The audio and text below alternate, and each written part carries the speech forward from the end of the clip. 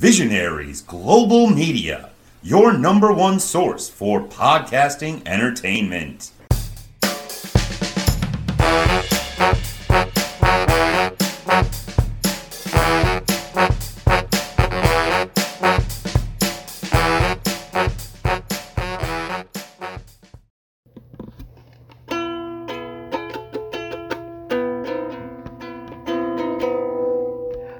Welcome to episode 37, the Stonehill series. Hey, it looks like you found your instrument this week. The knocking actually worked. I was surprised. I didn't think it would even come through. Sometimes it edits sounds out that it thinks are irrelevant. I thought it would probably not eliminate that, but nope, it had it there. Alright, so Stonehill College is a private Roman Catholic liberal arts college in eastern Massachusetts. It was founded in 1948 and is located on the original estate of Frederick Lothrop Amos Jr., with 29 buildings that complement the original Georgian-style Amos mansion. Stonehill's engineering majors spend their last 4 semesters of undergraduate education at the University of Notre Dame. Ooh, that's kind of a long way away. Notre Dame's Illinois.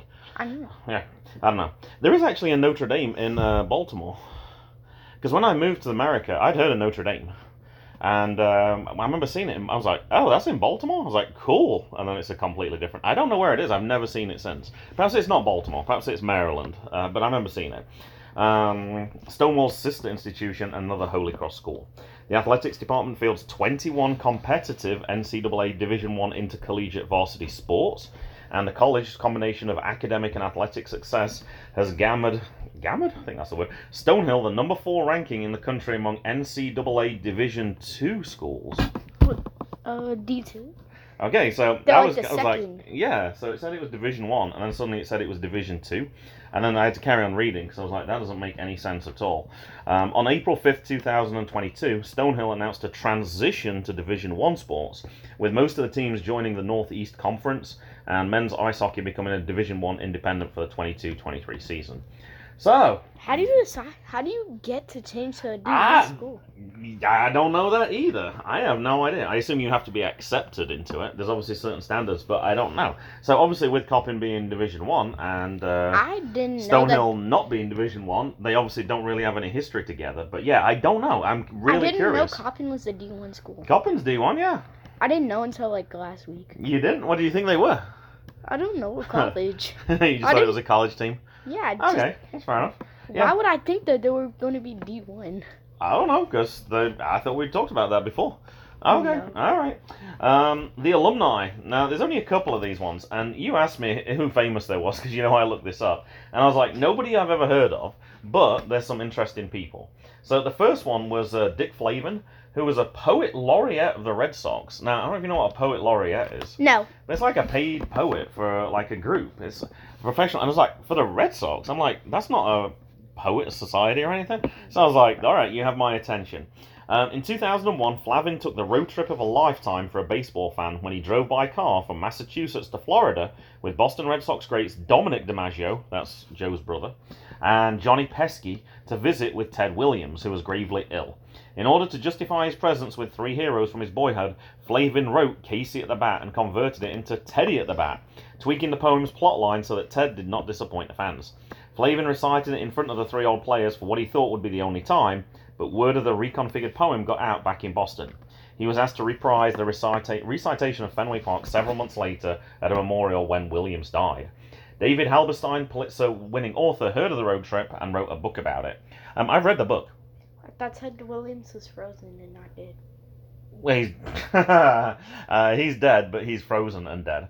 So they're hoping they can make him undead once they have the medical technology to be able to do that. So they're just going to keep him frozen for like thousands of years? I don't know. I guess until how long it takes. I don't know how long your contract works for things like cryogenics. But right now he's frozen. I don't know how. I assume you have to pay by the year. I don't know. But right now they don't have the medical technology. So. After all the people who pay for it die, would they just not freeze? Well, that's a great question. I guess you'd have to leave some money there, right? You'd have to set some money into an account, and then they'll take some money each time. I would assume the cost would have to keep going up. It's obviously more than $1,000 a year, but supposing it was $1,000 in 20 years, that's not going to be anywhere near. It's going to cost more to keep all those processes running and stuff. So inflation, absolutely. So I don't know how that works exactly. Flavin was inspired to write more poems about the Red Sox and was named their poet laureate, as well as becoming in 2013 the public address announcer for day games at Fenway. He made appearances for the team when he recited his verses, and in 2015 he compiled his poems into a book called Red Sox Rhymes, Verses and Curses. So that was the book. I was like, I gotta get that book. So I went onto Amazon. It was like $20-something. I was like, oh, that's fine. I was like, I'll get it anyway. But then the audiobook was $3 on Barnes and Noble. So I bought the audiobook, but I haven't had a chance to listen to it yet. And now I'm reading through this. I remembered why I wanted to buy it. I want to know what you know Casey at the Bat story, right? You don't know Casey at the Bat? Oh my goodness. No. All right, well, we need to talk about that in a future episode. But I wanted to hear the Ted Williams one, for sure. I wanted to hear the rewritten version of that. So once I've listened to it, I can't play the real thing because it's in his voice, but I'm sure the written words part is you can recite poems and things like that. So I'll be doing that. The other person was James Lou Gorman, general manager for the Red Sox from 1984 to 93. A native of South Providence, Rhode Island, Gorman grew up a Red Sox fan. At the high school level, he was an excellent athlete. He was nicknamed after Lou Gehrig. Wow, that's pretty impressive. His baseball reference player page records that Gorman played in 16 games for the 1948 Providence Grays, compiling a batting average of .036. He went 1 for 28. Now that's way under the Mendoza line. Gorman resumed his baseball I don't even know you career. have a 0.00. If you got 0.0, that's not a good sign. It means you're batting under 100, so that's not good. Gorman joined the Orioles Major League front office in 1964. An assistant farm system director working under Harry Dalton, he was promoted to player development in 66 when the Orioles won their first World Championship. When Gorman took over general manager, the Red Sox already had players like Roger Clemens, Wade Boggs, and Dwight Evans, stars that would form the nucleus of the talented Red Sox teams of the late 80s. However, it was Gorman's acquisition of Dave Henderson and Spike Owen and closer Calvin Schiraldi that helped the Red Sox to the 1986 World Series. Unfortunately, they did lose that. And Lou Gorman Field is the home of Stonehill Baseball.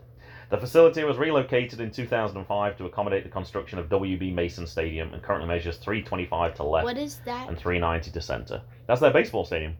Their home stadium is called Lou Gorman Field. So I was like, oh, I have to tell you about who Lou Gorman is then, on the basis of that. But yeah, obviously I wasn't a Red Sox fan in the 80s, so it wasn't a name that was that I recognized straight away.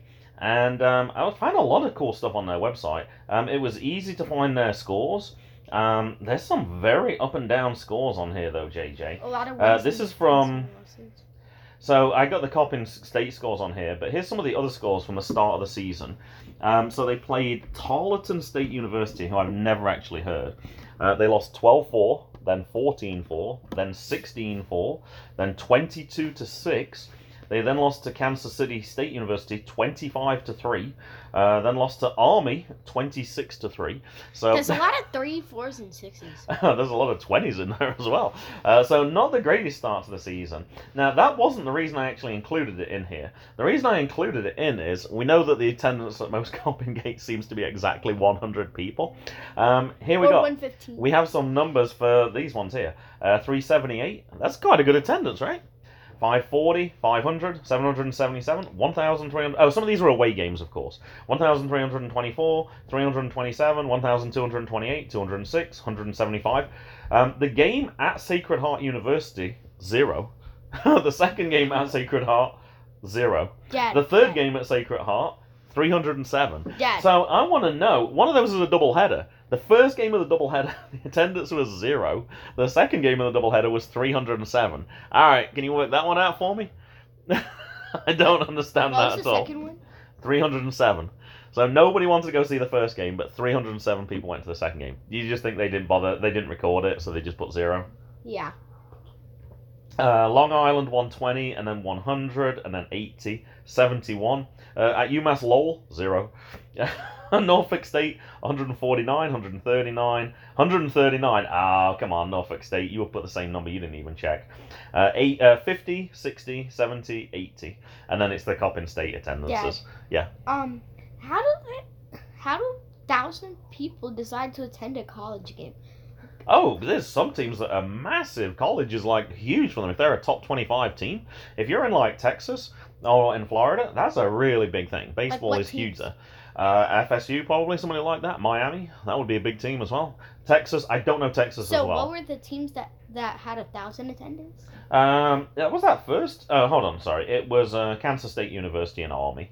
Army's going to be because there's going to be people on campus who are just going to watch the game, so they can go out there. The reason it's so big there, like if I asked you if for Texas, like Texas is huge.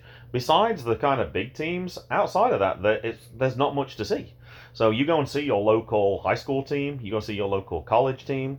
Like high school sports in Texas are huge. Like some of their stadiums, they spend $100 million on a stadium just for. It's crazy how much it's crazy how much that they obviously use it for other things as well. But yeah, no, they have massive scoreboards and they have it's a really big deal. But they get thousands of people who go and see their games, and they're paying dollars and dollars to get in there. So no, it's like a really big deal for those types of teams. So I like the fact that not all get. So a lot of other teams do seem to actually put their numbers in there as well. The other thing I thought was really cool on this page is there's a 17-page PDF guide for visiting team members. So it tells you everything. Visiting teams know where to go. They know where to go. They know all that stuff. So they have a campus map, directions, where to park, hotels, food recommendations. Now, we talked about on the last episode, the UMass thing. Like, we had no idea where to go. It was really... So they have a map, everything's labelled, so as you're pulling in, the bus driver could check ahead of time, so if you can't plug it straight into your GPS, you know exactly where to go. Now, this part was interesting to me, JJ. The following supplies will be available for each sporting event. So, what do you think, then, the other team has to provide? Any ideas? I don't know. Nothing? You just turn up? So you have to bring your own water to the game? They probably provide water and foods. All right, so it tells you that this team, and only 4 teams do this, but they provide you with ice bags, water, cups, AED. I'm not even sure what that is. It's aid stuff. Splints. What's a splint? Crutches, if you like the thing for if you get a broken leg, like the stick part. Crutches, radio communications, taping errors, and in certain circumstances, additional supplies will be available to a specific sport. We cannot provide tape and other supplies, but we'd gladly help your athletes if they bring their own supplies. I thought that was really interesting. Like, I would have never even... We don't even think of that. We just watch the game. But obviously, the people who help the team out, like, they have to think about all that stuff. Like, what do you need to bring with you? Like, there's always a trainer there to help out. But yeah, I thought that was kind of cool. In late 2002... the Strategic Planning Committee determined that the previous Stonehill College mascot, the Chieftain, was disrespectful to Native Americans and decided it would change its name. Alright, can you remember what the nickname was then for Stonehill? No. Alright, well, the suggested names were, or popular names were, Summit, Skyhawks, Saints, Wolfpack. Wait, they're the Skyhawks. It was. Crusaders, Mission, Shovel Makers, and Blizzard. Now, I don't know if Stonehill, if that's what they did in that town, Easton, whether they made shovels and whether they're famous for that. It's not a very exciting nickname, though. It's not particularly catchy either. And Blizzard, I don't know if that's to do with the weather. During 2005, they officially changed their name to the Stonehill Skyhawks. The actual... I remembered, because I remembered their batting, their, like, scouting reports. Uh-huh. Do you know what a Skyhawk is? No. It's not a bird. That surprised me when I read it. Because I was like, I know what a hawk is, obviously, but I was like, I don't know what a skyhawk is. I've never heard of that. Is it a type of hawk that lives underground? No, it's not. I just said it's not a bird. All right, I'll tell you. After the school's property was bought by Holy Cross, the airfield... A college has an airfield? Like, what? Like, I've never heard of a college having an airfield before. Actually, Dad, Air Force probably. Well, that would be, you would expect them to have it, but anything else? If I named colleges and said, do you think they have an airport? You're going to go, no. So they leased the airfield to the Navy during World War II and private companies before and after the war until it was closed in 1955 due to increasing student enrollment. Now, it might be a little dangerous, students walking around in airplanes coming into land. Like, you got to be a little careful. The Navy used the field for training exercises and would employ the Skyhawk aircraft between 1954 and 1995. So next time we go to the the Smithsonian in at Dulles, we'll have to see if we can find a Skyhawk plane in there. So Stonehill, yeah. Why don't we just go to like a plane museum? That is a plane museum. Have you not? Do you not remember the Dulles Museum? That big hangar that they have with all the planes hanging up there, things like that. It's like the biggest example of a plane museum in the world, probably. I don't remember. Although that one They we should went just to, have, like 10 hangars. that one we went back to on the way from Cincinnati was pretty impressive, though. That was pretty big as well. They 10 had, game They had losing. like a 250-foot plane, and I stood under it, and like you could barely see. Yeah, they had a lot of stuff there.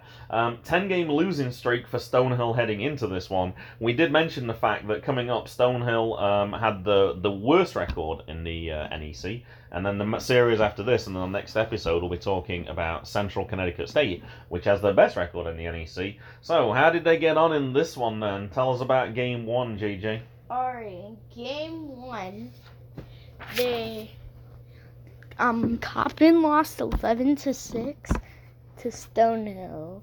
Okay. In the second inning, Stonehill got 2. In the fourth, Stonehill got 1. In the fifth, Stonehill got 1 and Coppin got 4. The seventh, Coppin got 2. In the eighth, Stonehill got 4. In the ninth, Stonehill got 3. Alright, so for people that weren't keeping track of that, what does that actually mean? They lost 11-6. Oh, so they managed to snap a 10-game streak. Now, I did it differently this week. Normally, I kind of paste it in. I just printed it out for you. And I saved the PDF on my computer. And while you were talking, I was trying to find the PDF, and I can't find it. That's what I get for coming up with a new system. So I got to open it up at the same time so I can see. What was the attendance, do you know? I don't know if you have that on yours. It's normally at the bottom on those ones. The attendance 100. 100, shocker. Total time of game 2 hours and 20 minutes. 3 p.m. start. 80s and sunny. Nice. Yeah, unfortunately, no chance we can ever get to a Friday's game, so we didn't.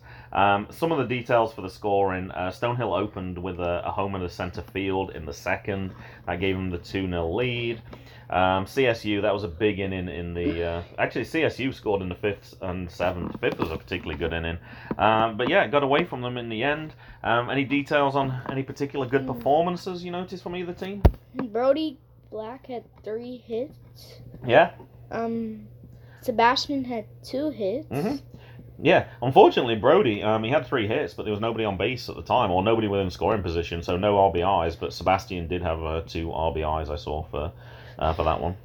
Brian had 2 runs and only had 1 hit. Mm-hmm. And an RBI. Anybody in particular from Stonehill that stands out? There's a few, actually. Nobody? Alright, well, Connor Keeley had 2 hits, Trey Hall had 3, Chris Roberti had 2, Ryan Douglas had 2, Mike Swanholm had 2. So there was several players who had multi-hit games for this one, and Mike Swanholm also had 3 RBIs in this one as well. What about pitching then? Marcus Heron started it. Yep. 7.1 innings pitched. Mm-hmm. And Rashad Ruff came in with the close. He did. Marcus Heron was set for the win, actually. He had 7.1 innings, 6 earned runs, only 1 walk again, so great control from Marcus again. Went deep, and unlike Rashad, normally, we talked about last week how normally when Nico comes in, that's game over at that point. And Rashad came in 1.2 innings, 4 earned runs, 2 walks, and a couple of strikeouts in there as well, and threw 46 pitches within those 1.2 innings. So unfortunately, every pitcher has a bad game at some point in the season, and unfortunately for Coppin, it's kind of been, we had those 2 games that we saw kind of close together there. So yep, Rashad took the loss on that one, and Jackie and Ian Abelli took the win for this one and levels him up for the season at 3-3. All right, what about the second game of the season? Oh, now, before we get to the second game, this was the Saturday game, and we would have liked to have gone to this one. We were worried, we didn't know when your baseball game was going to be. They finally announced that it was going to be, I think it was it 1 till 3? Something like that? I don't think it was in the morning. But the game for this got pushed backwards. The game got moved from 1 until 5 o'clock, I want to say. I was like, we could make that up. We could easily make it up there. But we also knew that the weather was going to be terrible.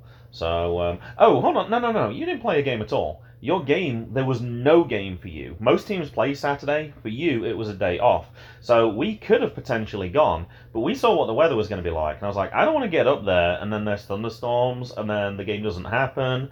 And we knew we could make the game on Sunday, so we decided not to go to this one. So, did we make a good choice? What happened in this game? In this game, Stonehill lost 9-5. You're not gonna do. Normally, you tell me every single inning first, and then you tell me the details. All right. In the first, Have I got to do that? No, you're gonna do it. Stonehill got 3. In the second, Stonehill got 1, and Coppin. So they're got already 4 up at this point. No, they're tied. Well, once Coppin got 4, then the bottom, then yes, it was 4-4. Yep. In the third, Coppin got 4, and Stonehill got 1. So 8-5. Yep. In the fifth, Coppin got 1, and they didn't. And that was the only other scoring. So that's your 9-5 that you talked about. Start time in the end, it was 5:45, so it did get delayed again, JJ, but they did manage to get the game in. 2 hours and 38 minutes, and the attendance is not 100 because I saw this one. It was 200. I was like, man. I was like, on a day when the weather's not good, I said there must be a lot of Stonehill fans for this one. And as we'll probably talk about in the next game, there was a lot of Stonehill fans for this one. Considering it's so far away in Massachusetts, you actually asked me at the game, you're like, how far away is it? I was like, I don't know. I did look it up for you. I don't think that they can fit 200. I did look it up. It's 407 miles from Joe Cannon. So 6 hours and 25 minutes if the conditions are reasonable, okay? And that's without any stops. So, yeah, I don't know why there were so many Stonehill fans, unless just a lot of people from this area send their students to Stonehill. I don't know. But, yeah, I was surprised. There was a lot of people there. Possibly they made a weekend of it. Obviously, they didn't come down on Friday because the attendance was only 100. So, perhaps after work on Friday, they came down, and then they managed to stay for both games. Okay, any particular batting performances for this one? Not really. Josh and Angel got 2 hits. Yeah, they did. There was 11 hits, but it was kind of shared out between the team. If you actually, you probably didn't notice, JJ, but every single person had a hit for Coppin. That doesn't normally happen. Normally somebody will go over. Nobody actually did on this one. And actually, for Stonehill again, 4 people with multi-hit games again. Sam Parks this time, Chris Roberti, Mike Swanholm again, and Jack Marshall. So, there was a few within that one. Pitching performances? Liam pitched 2.2 innings, gave up 5 runs. Yeek. Nico pitched 5 innings, gave up no runs. That's more like the Nico that we know, right? Normally he comes in and he's very economical. Timmy Ruffino came in and gave up no runs. Yeah, Nico took the win. Timmy got the save. But, I'm going to guess there was a situation where I don't have the exact details, but if Liam pitched 2.2, if they brought Nico in, I'm going to guess there was a situation where, remember we already said it was tied at 4, right, at the bottom of the second? I'm going to guess they brought it in just to make sure that they didn't get any extra, like, you don't want to be 7-4 down, 8-4, like, I'm not sure how many people were on base, but obviously Nico took the last out, and then they just left Nico in to pitch for this one. Nico only pitched 75 pitches, actually, in 5 innings. Liam pitched 56 in 2.2. Matt Timon, who started for Stonehill, pitched 65 pitches in 2.2 innings. He gave up 8 earned runs, JJ. So he pitched the same as Liam, but he gave up more runs. So they obviously, I'm not sure if they probably left him in just a little bit too long. Matt Timon took the loss 0-4. Nico's now record is 1-2 for the season. And the rest of the pitchers for Stonehill were economical. Christian Loescher, 1.1 innings, 1 earned run. Andrew Wirtz, 3.1 innings, no earned runs. And Jonathan Rice, 0.2 innings and no earned runs for that one. So, so we decided not to go to the game on Saturday. We're also looking at going to New Japan Pro Wrestling as well at one point. And that was at 7 o'clock in DC. So that was kind of factored into the decision. And then I knew how much it was to park. Traffic was really bad actually in the evening, as it often is. It was an hour to DC, an hour back. And then I saw it was on pay-per-view, so we just got the pay-per-view in the end anyway. What about the final one then, JJ? So we're set up nicely now. Stonehill's 1-1. Coppin's 1-1. This is the game that we went to. Mason could come to this game as well. He didn't have lacrosse because that was on Saturday. So Mason came with us for this one. I think we played a little bit of disc golf first on the way up. I'm trying to remember the name of the course. I can't remember. It was in Glen Burnie. I don't remember where it was. I know you liked it because there was a couple of elevated baskets. And then We only just made it in time, actually. We had plenty of time, and then we went to Wendy's, and I don't know what Wendy's was doing. They were being, like, really slow. And, yeah, we had to grab our food to take inside. Mason, having not been to Joe Cannon before, left his food in the car because he thought normally you can't take food into a stadium. Like, we go so often now, we know you can take your drink in, you can take your food in, all that stuff. Alright, tell us about the decider then. Alright, in the first, Coppin got 1, in the second, Stonehill got 1, in the fourth, Stonehill got 1, and in the eighth, Stonehill got 2. So, final score? 4-1. 4-1, 8 hits for Stonehill, and unfortunately Coppin State only had 3 hits, so Mason did not really get to see Stonewall at their best at all, and 2 errors in the field. It was almost as many errors as there was hits. Attendance was 200, and a quick game, 2 hours 42. Well, I guess it seemed like it was even quicker. Like, I remember looking down at my clock at one point, thinking, oh, this is going to be a super quick game. It'll be like 2 hours, and I was like, what? Like, time flew for this one for me.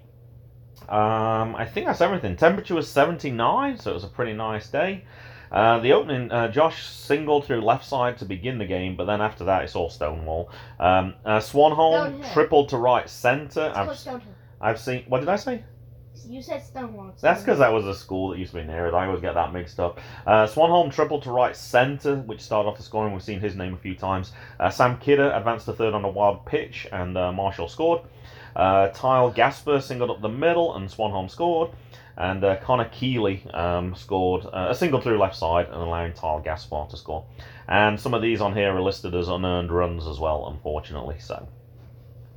Any particular batting performances? There was only 3 hits total, so not much, but there's certainly one standout. Josh got 2 hits. Yeah, and he had more than the rest of the team combined. So having said that on the previous game, everybody had a hit, on this one, 7 people did not have a hit. So, yeah, it just was one of those games.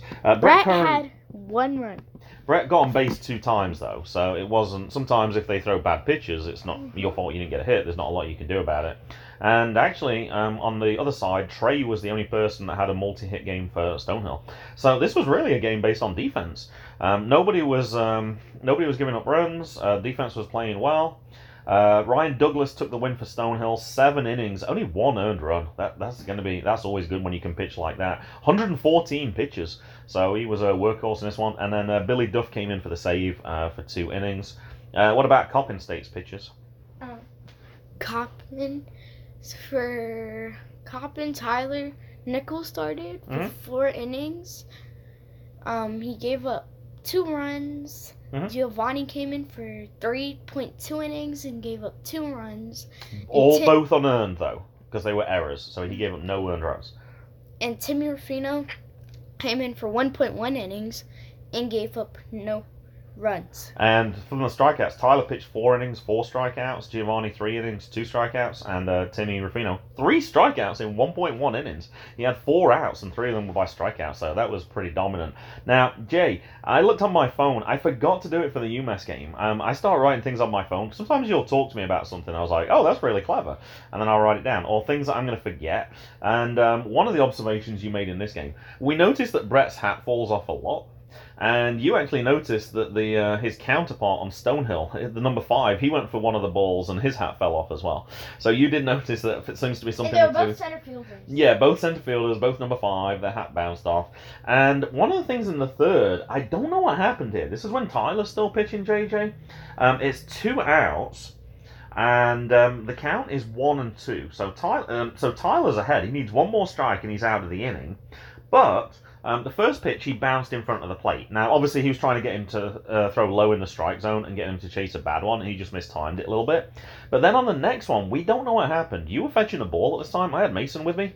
We think he got a clock violation. Now, I haven't seen the clock anywhere at Coppin State, so I don't know how you know, but suddenly it was 3-2. And then, unfortunately, he walked the batter, so it ended up with bases being loaded. However, from that person, it went ball, swinging strike, ball, and a pop-up to end the inning. But we have no idea what happened in the third. We could not figure it out. Bottom of the fourth, there was no outs. Runners on first and second. You were fetching a ball at this point as well. Brian dropped a beautiful bunt down the first base line, and I'm like, oh my gosh, this is going to be bases. Actually, I think there was one out. I think it's going to be bases loaded with one out, and then all of a sudden, the guy made a spectacular throw, chased it in quickly, threw it to third, got Josh out on third, and then suddenly it was runners on first and second again, but now there was 2 outs, and I think there was a strikeout to end that inning. I did see a name in between innings that I was going to look up, and I didn't look up, so I'm going to do this off the top of my head.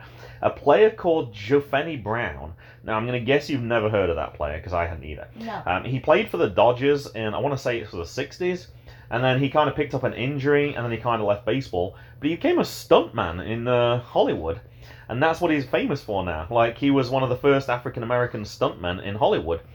He appeared in films like Speed. Now, I know you're not going to recognize that film. It's got Keanu Reeves and Sandra Bullock in it, but there's a very famous scene. Well, you know the name. There's a very famous scene where they're in a bus, and they can't slow down. And they're going along the freeway, so they can just not... If they slow down below a certain speed, a bomb goes off. So they have to keep going at like 50, 60 miles an hour, or whatever the speed is.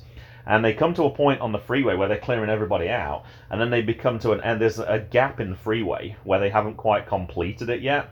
So they have to speed up so they can jump over and then land on the other side. He was the driver in that scene. I was like, oh my god, that's really cool. Like, I recognize Jeffenny Brown's work. So yeah, he's been a stuntman for a lot of people. Samuel L. Jackson, I think it said, Morgan Freeman, a lot of different people. But really, really cool guy. And I meant to look it up, and Jay, this week's been busy. I never got around to it, so I didn't. But that's what I remember of Jeffenny Brown. Something interesting happened between the end of the top of the 7th and the bottom of the 7th, which we've never had happen, I don't think, in a Coppin State game before. Jackson doesn't remember. Yeah, they played Take Me Out to the Ball Game. They did. I don't think I've ever heard that at Coppin State. I don't know why, but obviously they have the music, unless it took them until the middle of April to find the music. So I don't know if that's going to be a regular thing. I don't know if they only do it on Sundays. We normally go on Saturdays, to be honest. So is it just a Sunday thing? Don't know. But I thought they're on some Sunday games and they haven't done it. We've been to one other Sunday game for sure, but we more regularly don't go on Sundays. We went to a doubleheader on Sunday once. Yeah, so I don't know. I don't know what the deal is. I know also, though, on the... Oh, I forgot to mention this part to you as well. So I actually did see, on Friday, some of the game. It was on video, because I was looking to see what the score was, and you could watch it. So in the 8th inning, I actually watched it, and that's unfortunately where it got away from Coppin State. So that was kind of bad. But I was like, oh, on Saturday, I was like, Jay, even if we don't go to the game, we can watch some of it on video. No video for Saturday. So I don't know what the deal is. I don't know if that's just somebody who films it, and perhaps that person wasn't available on the Saturday. So yeah, so like they don't always play Take Me Out to the Ball Game. Perhaps they don't always record all the games, but I'm not sure. So yeah, they recorded Friday, and you could watch it live. Saturday they did not, so we could not. And the last thing I wrote down, we don't know the answer to this one either. You normally tell me like, oh, I got a foul ball, I gave it to whoever was out there at the time, I gave it to Kevin, or I gave it to Corey. And I remember specifically you said those two for the Sunday game. And then on the other one I was like, who do you give it to? And you're like, I don't know. I was like, what number were they? And you're like, number 18.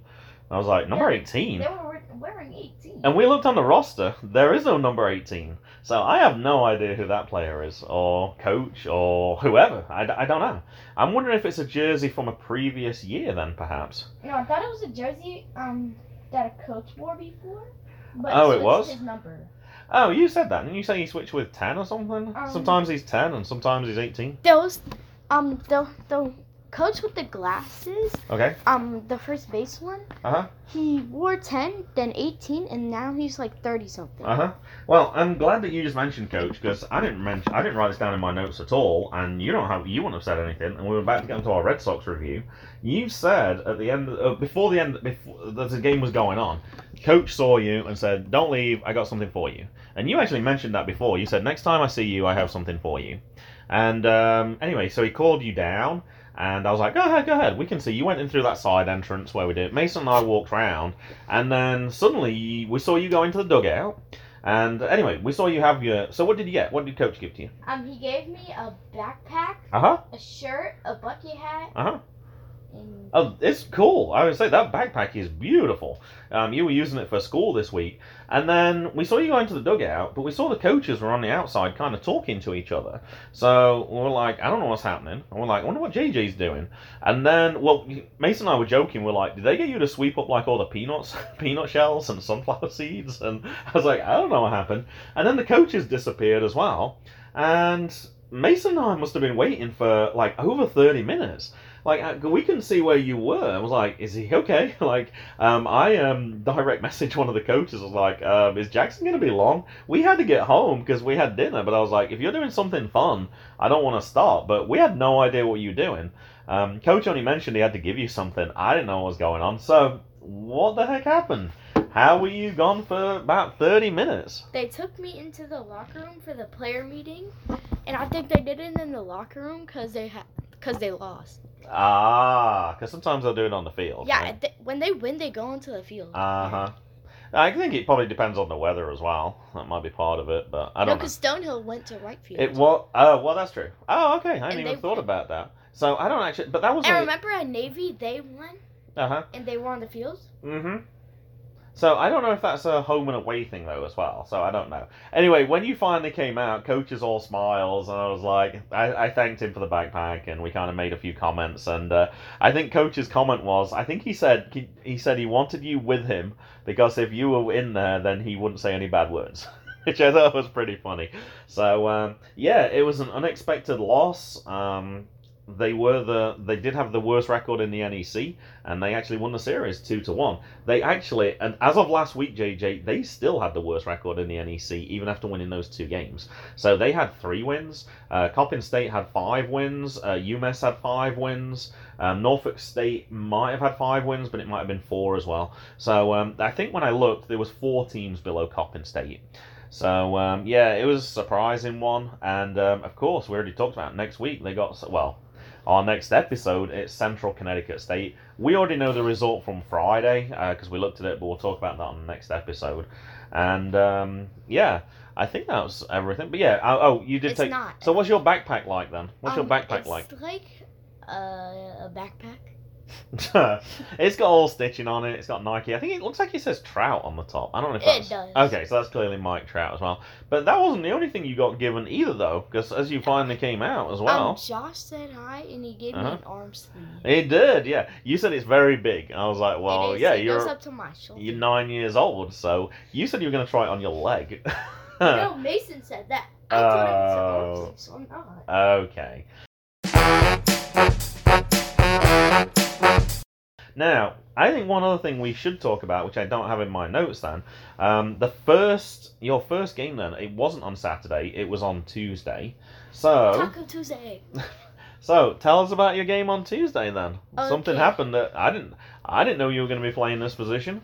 On Tuesday I was behind home plate as catcher, and I played catcher for 3 innings. Now, you said before, when you got a chance to practice, you literally only had like 2 or 3 pitches, right? It was 2. Yeah, and that was it. So, how did you get to be starting catcher then? And coach didn't even tell us. I said that I wanted to try catching. Okay, so why wasn't the catcher catching though? Because the catcher was pitching. So our starting catcher is also our starting pitcher as well. So I guess going forward, when he's pitching... No, he was the second pitcher. Well, he was the second. The first guy only had 1 inning, and then he kind of came in for 2nd, 3rd, and 4th. But yes. So I guess whenever he's pitching in the future then... Well, assuming you liked it, what was it like? I'm probably going to be pitching my next game. What was it like? What was the catching experience like? What did you learn? What was it? Well, obviously, you weren't expecting to catch. I learned not to do what Coppin State has done before. Which is? Go to second base when there's a runner on. So there was different runners, and yes, you tried to throw to second because you saw him running, but then the guy from 3rd scored. So we got to watch out for that. But also, if they're over halfway there, you just got to eat it. You just got to get it back to the catcher, the pitcher, and let them decide. I also learned if there's a pop fly to rip off my mask. Yep. Run to it. Yep. And grab the and try and catch it. It's actually more difficult in Little League to do that. Yeah, because they don't hit it as hard, so it doesn't go up as high, which means it comes down quicker. So you don't have as long to react as probably what the college players do, the high school players. Oh yeah, but also on college they wear like like a coach helmet. Uh-huh. And it's like backwards, and then they have the mask over. So they have two things. I just wear the mask. Yeah, so you only so have it's one harder thing. to rip off. Oh, and plus, that okay. would hurt my hair. Uh-huh. And what's the knee protectors like? The knee protector is. How do they feel? Like it kind of feels like bulky. Uh-huh. And that's because it has like a knee saver on the back. Knee saver, yeah, not knee protector. But I noticed that college players don't have it. Some don't. Yeah, some people do. Some people don't. I think it might just slow you down. So I think that might be part of it. So it might be more painful. But it's better. But it means you can run quicker. But it's better for Little League because like you don't want your knee to hurt a lot. You don't, because Little League players complain a lot, right? I catch for 3 innings straight. You did. You did a good job. At first, I didn't know how to wear the catching glove because it only had 3 finger holes Oh, in it the does? thumb pocket. Oh. It's like a pitching glove because you have to put your finger on the outside. Oh, I don't think I knew that actually. Huh. The other one that was funny from our perspective was obviously once the pitcher throws it to you, if the person misses it, you get it, and then you get up and then you throw the ball back to the pitcher. There was one when you throw it, you caught it, you turned around, threw it to the umpire, and the umpire gave it back as like, yeah, you need to throw it back. Now, unfortunately, I stopped the video too quick. It's because I thought he gave the ball to the pitcher already. No, that's your job. That's what your job is. But sometimes if it's in the dirt, it's different. Like if it was in the dirt and it was dirty, then you can give it to the umpire. He'll give you a different ball, and then you'll throw the clean ball out. But wouldn't it just get covered in dirt anyway because it went back? Through the air? If it's No, like, traveling through the back. air and you catch it? No, then it'll get like. No, sometimes like that. Sometimes the ball would go past you, but in the air.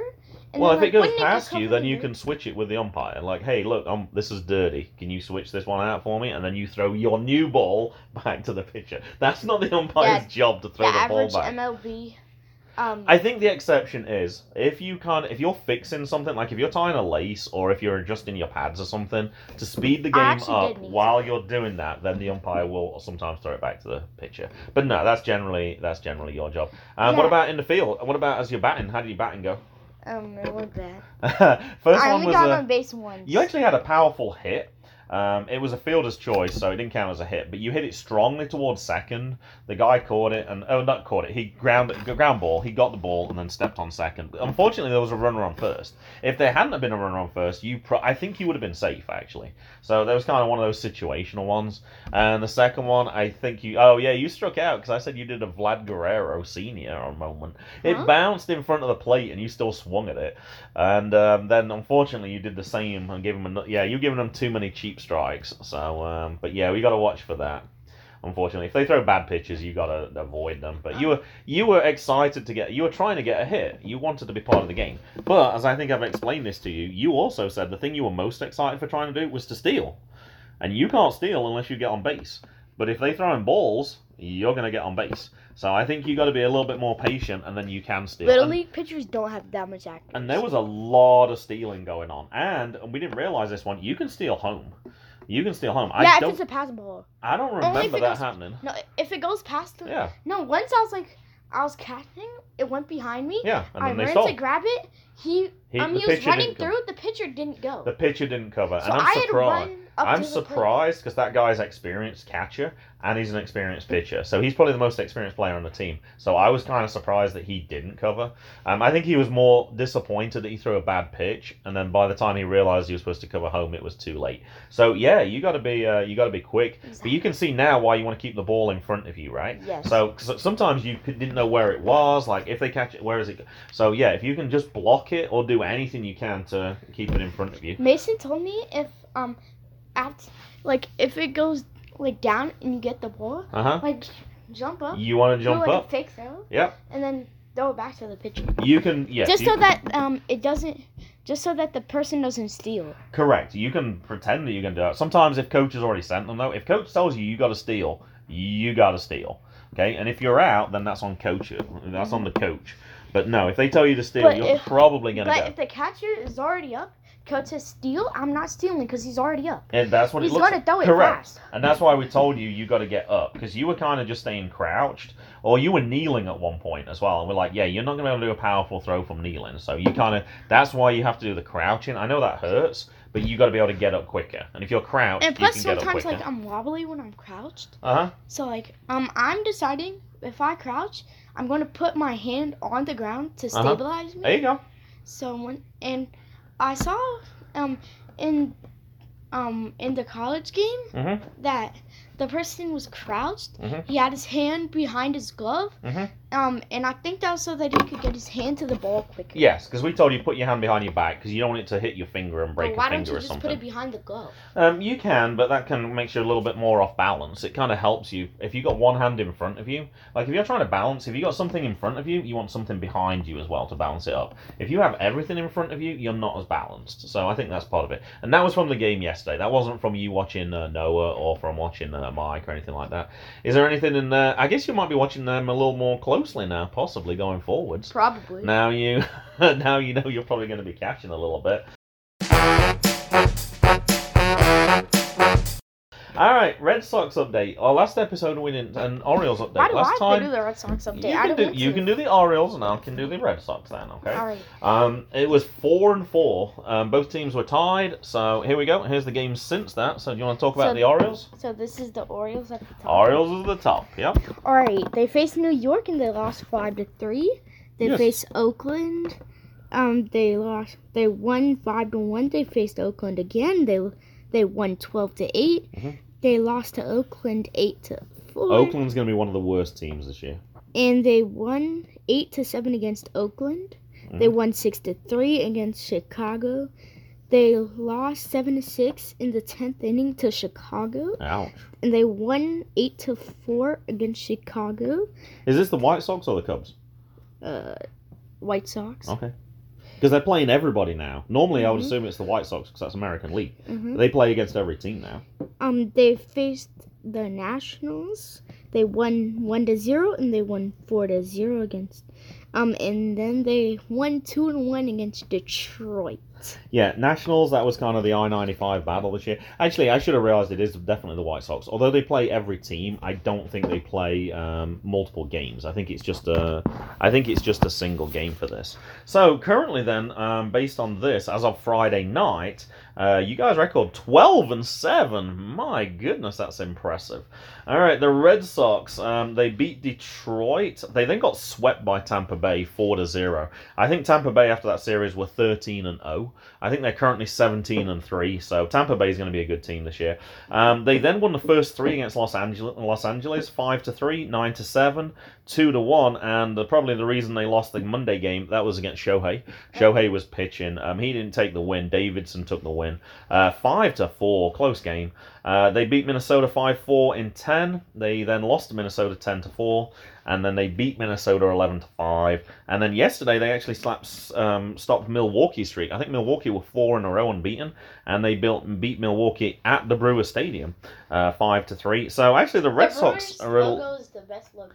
the Red Sox are 11-10 right now. So they have a winning record, and they're last in the division. Man, the American League East is brutal. Yeah, some teams, when I looked... Are the Red Sox in my division? Yes. Oh. Some teams, when I looked, I think in some divisions the Red Sox would have been second. That's how tough the American League East is. And coming up for the Red Sox, only because I know you didn't do this, but there's a reason why. They got 2 more against Milwaukee, but Monday, Tuesday, Wednesday, the Red Sox are actually in Baltimore. I'm going to go watch one. Well, it's going to be tough because we got school, obviously. Monday, it's Chris Sale versus Creamer. Sale pitched really well the other day. That was the game when they came back in 10 innings. It looked like they were going to lose, but then the bat started firing up and Sale pitched a good game. Corey Kluber versus Kyle Bradish on Tuesday. And Tanner Houck versus... I'm not sure who Wells is for Orioles. I don't remember. Fargo? Did you say Fargo? Wait, no. That's Wells Fargo. That's a bank. That's definitely not the pitcher. Tickets as low as $13 for Monday's game, 13 for Tuesday, and 14 for Wednesday. Jackson, I would love to go to one of those games. I was hoping that it was on. Game? I was hoping it was going to be on like a Saturday, so we could go to like the Coppin State game and then go to the Orioles game in the evening. But that's not going to happen. Game start? 6:35. Like, could make that's that. not Maybe. 3-hour game and an hour and a half back. Yeah, sure, we can get back at 11 o'clock and then get a shower and then get ready for bed. And then I have to get up by like 5:30, so I don't think it's going to be happening. I think we'll probably be watching the highlights, but that's it. Alright, I don't see a musical instrument in your hand, so I guess there's no outro today.